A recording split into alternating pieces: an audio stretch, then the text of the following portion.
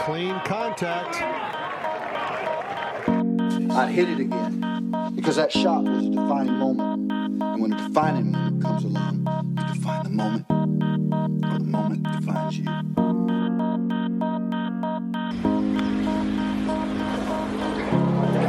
Well, here it comes. Oh my goodness. Hello and welcome back to the Golf Practice Podcast. My name's Andy Hayes. With me is Godfather of Golf, Peter Donahue.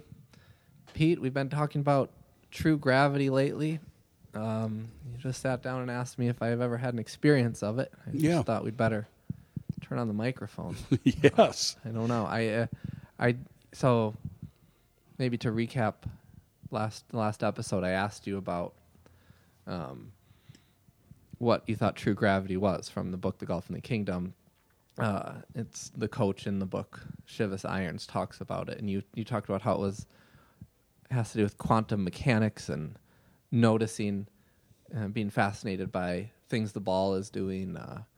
Times when a guy he saw a blue streak in the air, and then his ball did the exact same thing. So like connecting with the world in a the deeper level, in through golf. Would you agree with that? Yes, and I think so. I think Shivas talks about the fields of energy, and aligning your fields of energy with nature, and Van Gogh over there in Starry Night, does a nice visual job of portraying fields of energy. Sure. Yeah. So I feel like I had an experience like somewhat recently. The first round of golf I played this year, we were in Tennessee, and I went to, it's called the course at, I can never say the name, Sewanee, Sewanee, Sewanee is how you pronounce it. So I have no idea what it is. I went, it's like at a school, but it's like a 9-hole, Gil Hance redid it recently, so it was an interesting course that I wanted to see. I went there in the afternoon, and no one was there because the school was on spring break. So I just went out and played. I was the only one there, literally the only one on the property. And I think I literally made every putt. I think, trying to think about it. Sometimes I was chipping, so I'd hit it somewhat close. But I'm actually trying to think. Did I actually have 9 putts? I'm not. Might have had 9 putts. I'm not whatever, 9, 10, 11. We're in that range of amazing. A lot of very few putts. And I just saw the line that the ball was going in. And I don't know how to, it wasn't it wasn't like a shot tracer type of a line. I just had a sense of that this is where the ball was going to go in. And it did. It kept going in.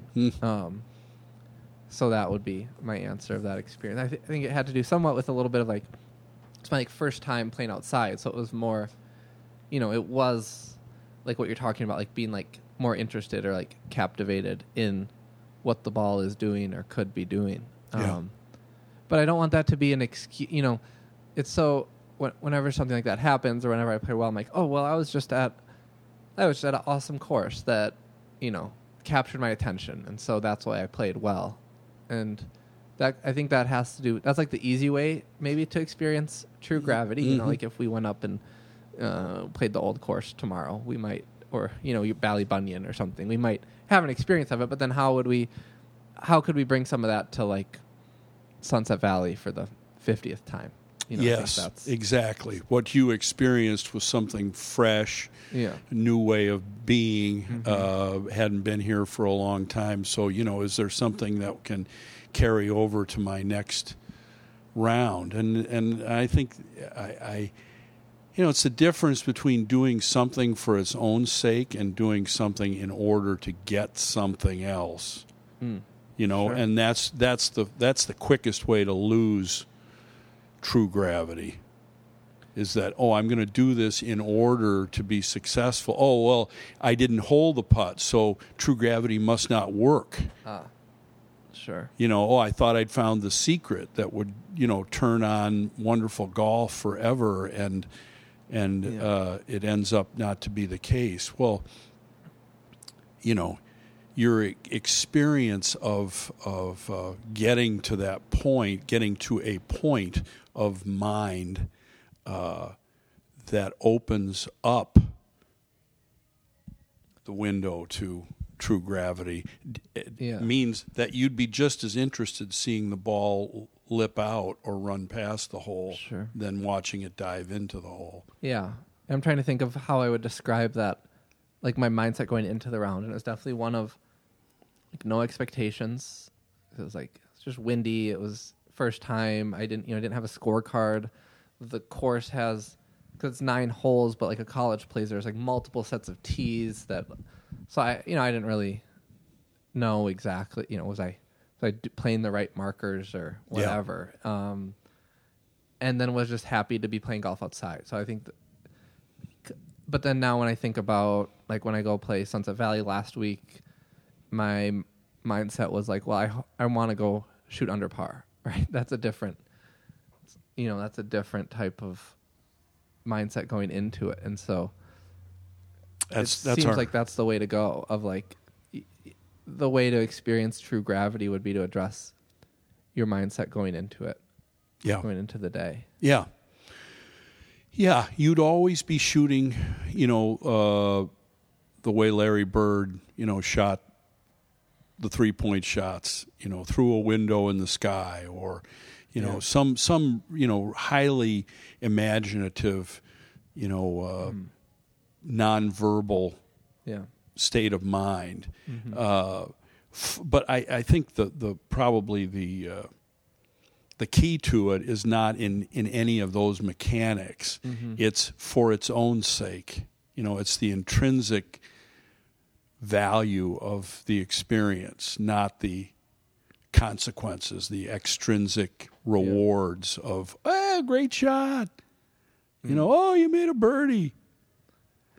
That's a hard place to stand, though. I mean, it's a tightrope walking. Really, it's like the guy at Pine Valley, that started out on these incredibly difficult holes: birdie, eagle, hole in one, birdie. 6 under after 4 holes. He went into the bar and never came out. Because I think he realized, on this golf course that he couldn't sustain the mindset of just doing it for its own sake. He was trapped in a, well, what happens if you blow up at the, can you keep it going? And, I think he knew that his mind would go into a prevent defense, and he would lose what he had. So I mean, he wisely retired. Wait, did you know this person, or is this just a story? I mean, it could be. I mean, a real story. It is a real story. Yeah, no, I don't know the person. Okay. He lived before I lived. Got it. Was that the story around it though? Like, because I played, I did play Sunset Valley the other week and tried to shoot under par, and it was cold and windy, and I was like couple over par, and then I chipped in for eagle on 17. But there's a new routing on Sunset because they're redoing some of the bridges, mm-hmm. where you go, you don't go to holes 3 and 4 until after hole 12, between holes 12 and 13. So there was someone ahead of us at that point, so we skipped those 2 holes, my brother and I. So it was when I eagled the 17th hole, it was really my 15th hole of the day. Okay, and then I lipped out for birdie on 18 to par, finished even par for like the 16 holes. And I was just like, okay, like we could have walked out and played the last 2 to like complete my round and, upload it to the official score. But I was just like, oh, that was a fun, like that was a good experience. That was a good experience. It can be done. It doesn't have to, do more just for like a story that I would potentially tell. So, I mean, I'm interested if that guy had a little bit of that, of like, wow, you were just like, anyone would know you're not going to probably be able to sustain that, what he did, eagle, birdie, 3 birdies and an eagle? 2 eagles. 2 eagles, 2 birdies. It's like, wow, that was 4 of the hardest holes. That was just like an incredible experience. Like, I'm good. I'm complete. Like, I'm fine. Yeah. I don't need, like, I got to experience something, like, incredible that maybe no one else has ever experienced. And, like, that's enough. Like, that's enough for me. You know? Well, I like that's that. Different. I like that better. Yeah. Yeah, that's better than being like, I'm afraid. I'm afraid, yeah. Because I don't think he'd be afraid. You know? No, that was totally my editorial, yeah, my that's why I wonder if you view. knew him. Because, that's how I heard it. Of like, oh, it's not that he was afraid. It's that. Yeah, he'd had a great experience. That was it. Yeah. It's all he needed. No, it was for him. It was a personal experience. You know, he didn't need to go try to shoot the course record. That's almost, in a way, makes the experience less what he experienced less valuable if he had to go on and be like, I need to post my score. Yeah, I need to yeah, exactly. Well, and then this is what the early lovers of the game, you know, who were basically importing the game and the mindset from Scotland, where the game wasn't played with this stroke play or 18-hole mindset. It was a match play game. So nobody cared about what you shot. It was the heroics of the day. Those were the highlights. And so and they, in fact, they all referred to it. They all referred to this mindset of 18-hole scores being scornfully the Americanization of the game. It was peculiarly American that we needed to write a score down, and we needed to, you didn't play the holes in the right order, or, well, you didn't play from the blah, blah tees, or the blah, blah, blah, blah, blah, blah, blah. Sure. You know, it's a certain craziness that we have, and that you can see that you and I are both indoctrinated. I mean, we're part of our journey is to try to free ourselves. I know of this part of us that insists on living on. Yeah. You know, always. So in any case, I know we'll get there because we're seeking it and we're steadfast. It does. I don't know why this just came to my mind. It does have a. When people, I can try to remember who. When someone heard like you and I played golf together, they asked like how's Peter as a player, you know, because they've only heard you from podcasts or different things, and I said that once the way I answered it was either last year or 2 years ago, he broke 80 on back-to-back days, once right-handed and once left-handed, which is a true story, right? Yeah. Yeah. But something about that, like saying that almost like valid, you know, same goes thing against what we're saying, you know, it validates, you know, in my mind and the person I'm talking to's mind and in maybe your mind, like valid, like, oh, he's still a legitimate player. Yeah, he's not. Yeah, like, he knows what he's talking about. Yeah, but it's strange. It's like, as you're saying, we're so indoctrinated with it that seems like the only feasible answer to these questions. Well, yes, yes. Well, I mean, we're talking to the culture. Yeah. We're talking to the culture at large, and you know, if. And it's a very narrow view of it. I mean, really. I mean, we talked a few weeks ago. I was mentioned, the fact that Chichi Rodriguez would take 2 balls lying, let's say, 3 feet apart on the driving range, and he'd hit a high fade with the first ball, and then he'd step over, and he'd hit a hook with the other ball with the object to make them collide. Now, would you say that a near miss would qualify him as being a good shot maker? Yeah, I would say so. He wouldn't have to play 18 holes of golf, would he? Right. No, and you and I have both had experiences of true gravity in golf where you just have this deja vu moment almost where you just know the ball you know it's going in. I mean, you have such a it's a hunch. It's and it goes in. And how the world did you make that happen? Or of hitting some knothole from sure. From a distance. It's like, you can do it every day in here. Aim at a rope that's hanging from the, and if you can hit that rope, I don't care if it's 40 yards. I mean, that's, or 40 feet. Sure. That's threading a needle, and all it was your intention, and to do it. And Galway noted that that sometimes Americans would be dissatisfied with those kinds of experiences because there would be a letting go of the ego, which for a lot of people is very unsatisfying because they can't take credit for it, they feel. Yeah, and so sure. So it's our own predispositions like that keep us from finding true gravity. Yeah. Do you have an answer as to how you would maybe describe yourself, or or a possibility of like how you could be described other than by like the scores you shoot? He was game. He was up for, he was game. He was up for the game. He was up for any game. It's like, hey, watch me do this. Hey, I wonder if I can do that. You think I could fade this thing around this tree and put it next to the hole? I wonder if I could hit this thing in from here. One bounce in the cup. I mean,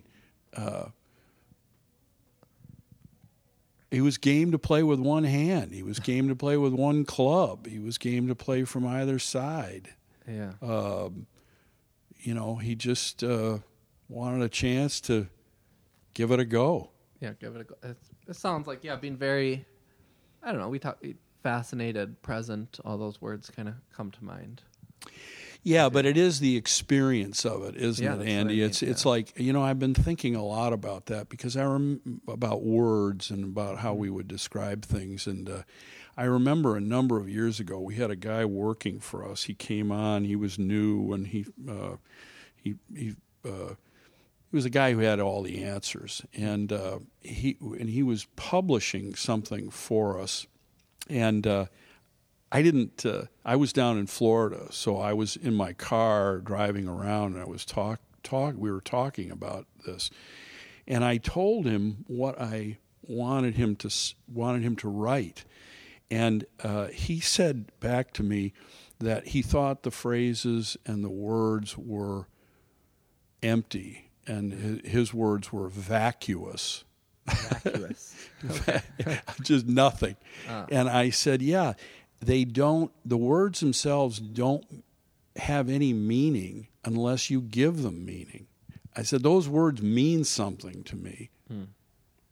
And that, what that means is they conjure up experiences for me that give that meaning. And so again, if we're looking for accuracy of words, we can't get close.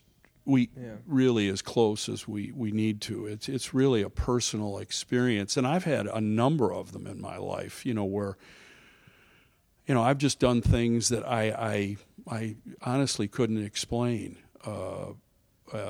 except true gravity. That was the power of my intention. To do something that was so improbable with this golf ball, and yet. What's the first thing that comes to mind? Well, the first thing that comes to mind is the opening of the Highland Park Dome, and there was a sign 80 yards away, and the sign had a golf ball on it that had dimples on it, and I was familiar with the sign because it was our company logo. We were the major sponsors in this place, and so the place was full, and it was there was somebody on a microphone announcing the mayor and announcing everybody that got up, and I was one of the last people, because the organizers didn't want the pros to hit the sign. They wanted to build up the drama, and hopefully have one of the other people, the mayor or somebody, hit the sign. So I got up at the end, and I had a borrowed driver in my hand. I borrowed it from one of our students, and we had been working on targeting and using your imagination with the children, that were coming out, and so at any rate, I had this this sense of this beam heading from the ball to the middle dimple on the sign, and I hit this laser that hit that dimple, flew 80 yards and hit that dimple dead center. Jeez. And I mean, it was so startling to me that I could have been alone and been just as amazed, but the fact that the whole place erupted in this this amazement and applause was just punctuated it. My first experience of it was being in Mellis Park and digging it out of the dirt. I had 3 golf balls and a wedge, and I was walking around brooding about why I couldn't figure this game out. And I took an aim at the corner of this soccer goal and hit it out of this buried lie. It was sitting down about 4 inches in this bluegrass on the field. And the next thing I knew, this thing headed right towards the corner of the post that I've been looking at, and with a sharp wood crack bounced off the corner. And I thought, and I've told you the story before, I sat down on the ground immediately, and because the first thing I heard in my head after I hit this shot was the voice saying, "Yeah, but did you swing right?" Oh. So that's when I realized that there was a certain division of mindset that was necessary to play golf. There was and you needed to shift between them. Yeah. And so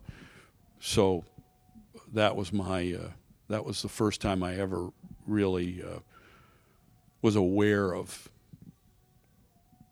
that experience. Oh, it's incredible. I heard recently on a podcast, my favorite podcast, the Pete Holmes podcast called "You Made It Weird." It's a fantastic name for a podcast. It really. Ours is a little behind, but it's too late. It's too late for that now. And he had a guest, and they were talking about I don't know, just different things. And the guest said that he talked about the difference between a subject and an environment. He said in every situation there's a subject, which is like you or me, and then there's an environment. And he said whenever we want to improve experience, our default setting has us always try to change the environment or the external. And he was trying to he's saying like a more enlightened path would be to try to change yourself or change the subject. I thought that was it. I mean, I think it kind of somehow strangely relates to our discussion of true gravity, or kind of how you would experience true gravity more. Yes. In golf. Yeah. That if you want your experience to be better, the place we go to is like, well, if I actually have a better swing or get a better equipment, then I'll shoot better scores and then I'll have a better experience. But that's, I don't know, not the case, I don't think. No, it's not the case, but it's not the case. And so, we hold out hope, you and I, that golf will encourage people to do that, to change the subject. And so we'll keep working at it, I think. I mean, it's sometimes I don't teach much anymore because I run into too many people who don't want to change the subject. And I don't care that much about the experience of trying to help change the externals that I want to be around them. It's now, and partly that reason is because I don't. I feel like I'm still learning how to be powerful in the face of that. I don't know how to be powerful in the face of that. I get frustrated, and so I tend to get angry with them. Sure. Really angry at myself because I'm not skillful enough. But it ends up to be, so I'm still learning. And I'll come back to teaching once I learn a few more things about myself. Well, yeah, it's almost you need to be prepared, and you need a way to tell the story, or in a captivating way. Yes. Be able to articulate it in a captivating way. It's hard. Hard thing to do, but it's why it's why books like Golf in the Kingdom, like, people are so captivated by it. Yeah. Because it's like, here's a fairy tale, and that somehow speaks truth better than anything else. So Yeah. Well, I mean, those of us that enjoy that book and books like it or stories like it, are guided by them. I mean, we're striving to bring about in the world, what we see in that story, and that's good. I mean, it's good. It's good as far as I'm concerned because I enjoy. I enjoy all of this. I mean, I just said a moment ago I don't enjoy. No, but now I don't enjoy teaching everybody. No, I don't. But I enjoy the people that I do teach. I enjoy teaching them. Yeah. Do you ever think? Well, maybe I'm just projecting things. Maybe I think to a question for you. But do you ever think that we're putting, or like conversations like this are putting more into golf than like is actually there? No. You never even like question that? Oh no, I've questioned it for years. Okay. I mean, Can really. you talk about that story? Like, why? Well, what's that journey been like? Well, the banner that I fly under is summed up in the way the St. Andrew's golfer said, being admired of the ancient and healthful exercise of the golf. Well, for many years, I didn't know if I believed that it was valuable experience. I wasn't sure that it wasn't just a diversion and an escape. Yeah. And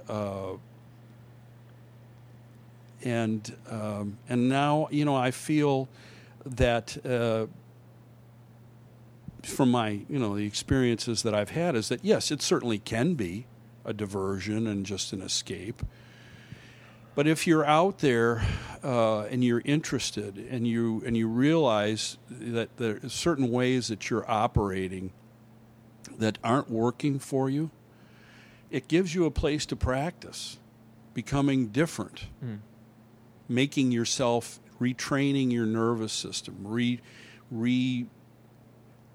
refining your processes, and using and leaving the golf course and applying what you've learned and what you've practiced to other situations.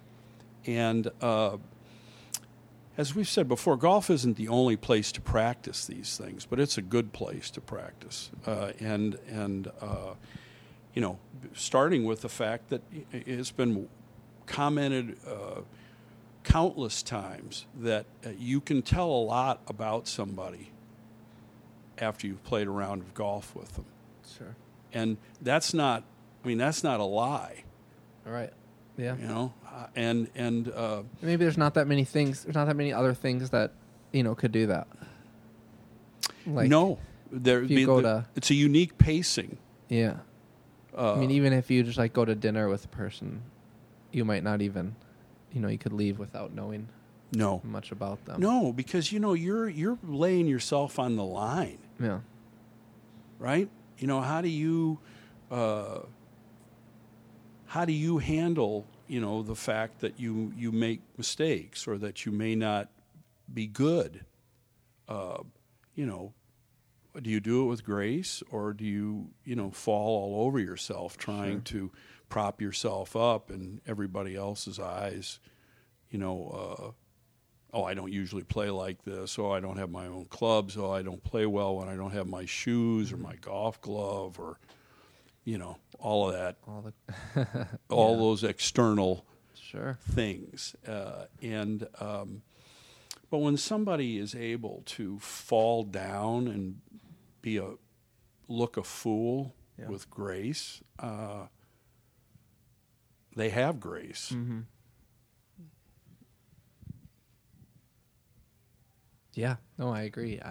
It's helpful to keep reminding yourself these things. I don't know. Yeah. I think there's somewhere Shiva says like every day there's certain things you have to forget and there's certain things you have to like learn, every single day. Yeah. Yeah, and they're not the same things. No. They're things you may have. And that's what's funny about lessons. Not funny, but it's like, oh, gee, I thought the things. I remembered my last round that if I thought of this at the top of my backswing, that it would really help. And then you go to the course and you try to apply that. And you find, gee, that's not working like it did the last time. What's missing? What do I have to do? And so. You honestly usually don't know what you need to learn until you're out there. Yeah. And but once you start to dance with yourself, that way and with the game, you never leave the course with a bad experience. You just don't. Right. Because there's always a value in it. It may not always be. They may not say, "Oh, he won the trophy," but there was a trophy that he won. It just wasn't the one they handed out at the winners' table. Sure. Yeah. All right, Pete. Well, maybe I think that's a good place to stop. I think so. This was enlightening as always. Always great, Andy. Thank you. Thank you, Pete. Clean contact. I'd hit it again, because that shot was a defining moment. And when a defining moment comes along, you define the moment, or the moment defines you.